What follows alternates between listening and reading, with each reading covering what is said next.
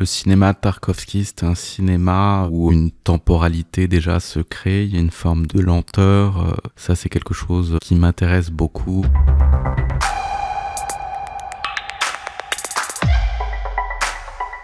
Bienvenue dans l'Amour de l'art, le podcast de la galerie Perrotin. Ici, des artistes nous parlent d'autres artistes. Musique, littérature, cinéma, art visuel, théâtre. Ils et elles nous partagent de manière très personnelle le regard sur ces œuvres qui les fascinent.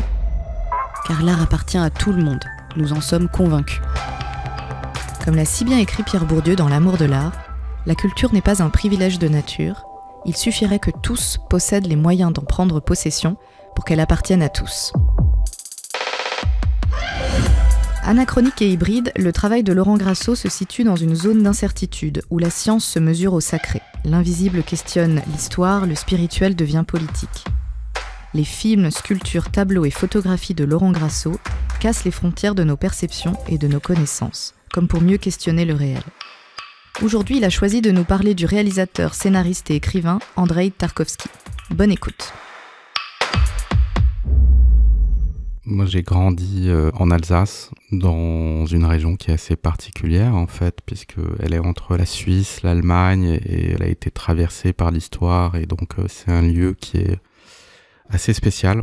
Et en même temps, mes parents étaient italiens, donc j'avais ce lien, ce contact avec l'Italie dès mon plus jeune âge, avec des voyages qui revenaient régulièrement, pour les vacances, évidemment, donc, mais aussi avec la langue, avec une forme d'ailleurs, en fait, et un accès à une autre culture. Je pense que c'est pas forcément le contact avec l'art qui fait qu'on a envie de devenir artiste. Et je m'amuse beaucoup de cette mythologie de la vocation, en fait. Je pense pas que les choses se construisent comme ça. Je pense en tout cas que pour créer des œuvres intéressantes, il faut avoir été traversé par des événements, des sensations, une forme de vécu aussi au premier degré, et non pas uniquement artistique. Et dans mon histoire, c'est comme ça que ça s'est passé. Moi, ce qui m'a donné envie d'être artiste, c'est que j'étais traversé par des questionnements personnels. En fait, je me posais des questions et j'avais besoin de partager ces questionnements et d'utiliser mon travail comme un outil de compréhension du monde. C'est par ces questions-là et par un intérêt pour la littérature, pour le cinéma, pour la musique, que je me suis mis à produire des formes, à avoir une démarche et à essayer d'avoir un langage pour exprimer ces questions. Lorsque j'ai été aux Beaux-Arts de Paris, j'ai commencé à regarder des films tout simplement à la médiathèque et puis à être aussi... Paris, c'est, je pense, à l'époque, c'était plus la ville du cinéma que la ville de l'art contemporain.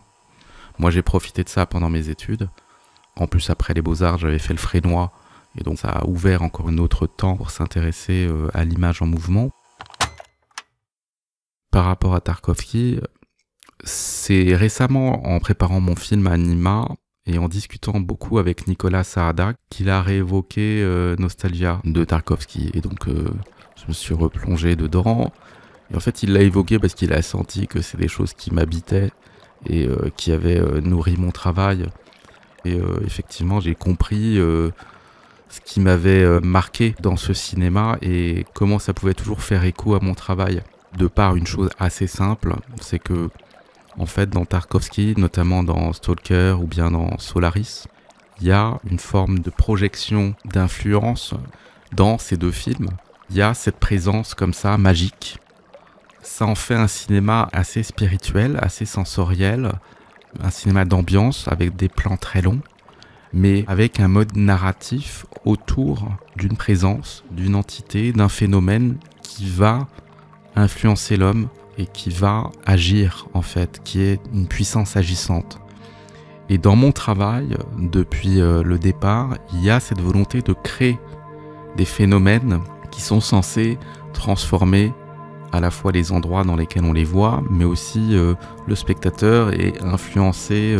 Et donc j'ai eu ce vocabulaire avec un de mes premiers films, Projection, où on voit un nuage qui avance dans les rues de Paris, et on revoit un peu ce même nuage dans le film Anima, le nuage de pollen qui envahissait Berlin, cette éclipse mélangeait un coucher de soleil. Dans mon film Éclipse, il y a eu des aurores boréales, il y a eu des sphères qui évoluaient dans Otto, dans des sites sacrés aborigènes. Et donc j'ai eu cette envie de créer des phénomènes parfois imaginaires et de les rendre visibles. Alors que chez Tarkovski, en fait, c'est par la narration et l'évocation, on voit très peu. Il parle d'une chose invisible et active et presque magique. Dans mon cas, on voit et on se pose des questions et on se demande quel est le rôle et on est intrigué par cette forme, par cette présence, par ce phénomène qui évolue et on sait qu'il est là pour représenter des choses qu'on ne voit pas.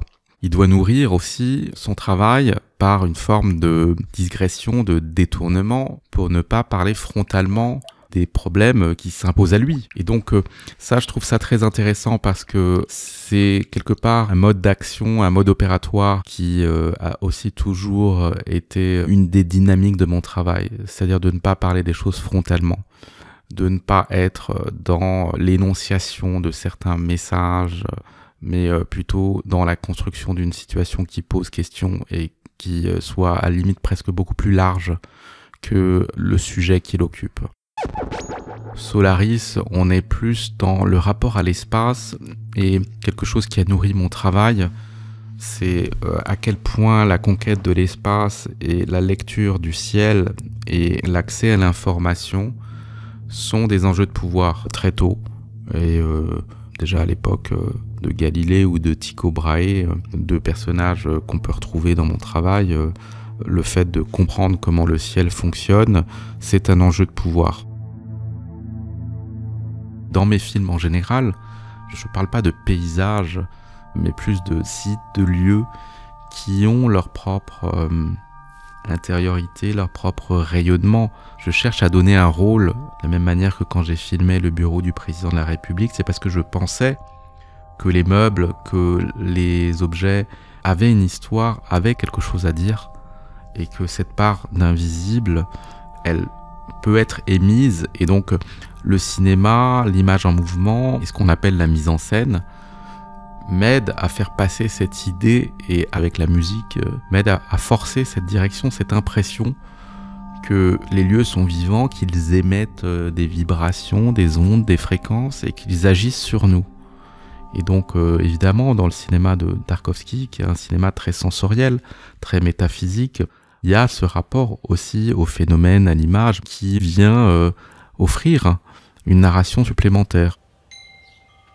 Le cinéma de Tarkovski, c'est un cinéma où une temporalité déjà se crée, il y a une forme de lenteur. Ça, c'est quelque chose qui m'intéresse beaucoup. C'est comment on extrait les spectateurs de leur propre temporalité en agissant sur leur conscience avec le jeu hypnotique que peuvent avoir les images en mouvement en fait et le son, comment le son et l'image en fait modifient notre état de conscience et peuvent produire un rêve éveillé qui fait qu'on décroche.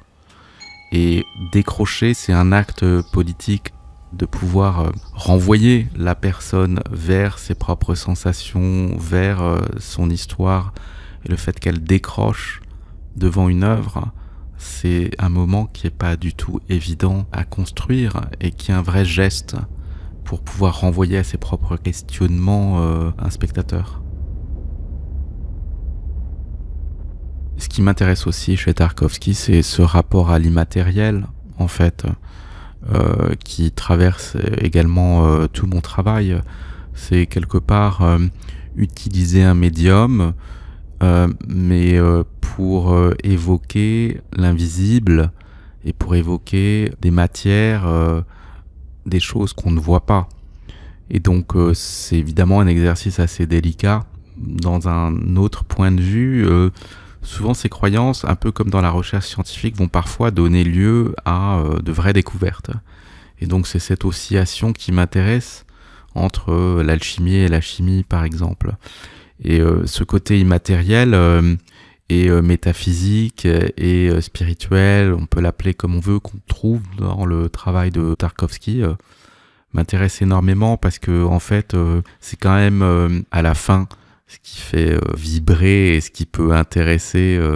On cherche des réponses à des questions dans les œuvres que l'on regarde, dans les livres que l'on peut lire ou dans toute création artistique. Nous espérons que vous avez apprécié cette discussion autour d'Andreï Tarkovski avec Laurent Grasso. N'hésitez pas à vous abonner à notre chaîne de podcast et à nous suivre sur les réseaux sociaux @Galerie Perrotin pour ne rien manquer de nos prochains épisodes et actualités. À très bientôt en compagnie d'autres artistes pour l'amour de l'art.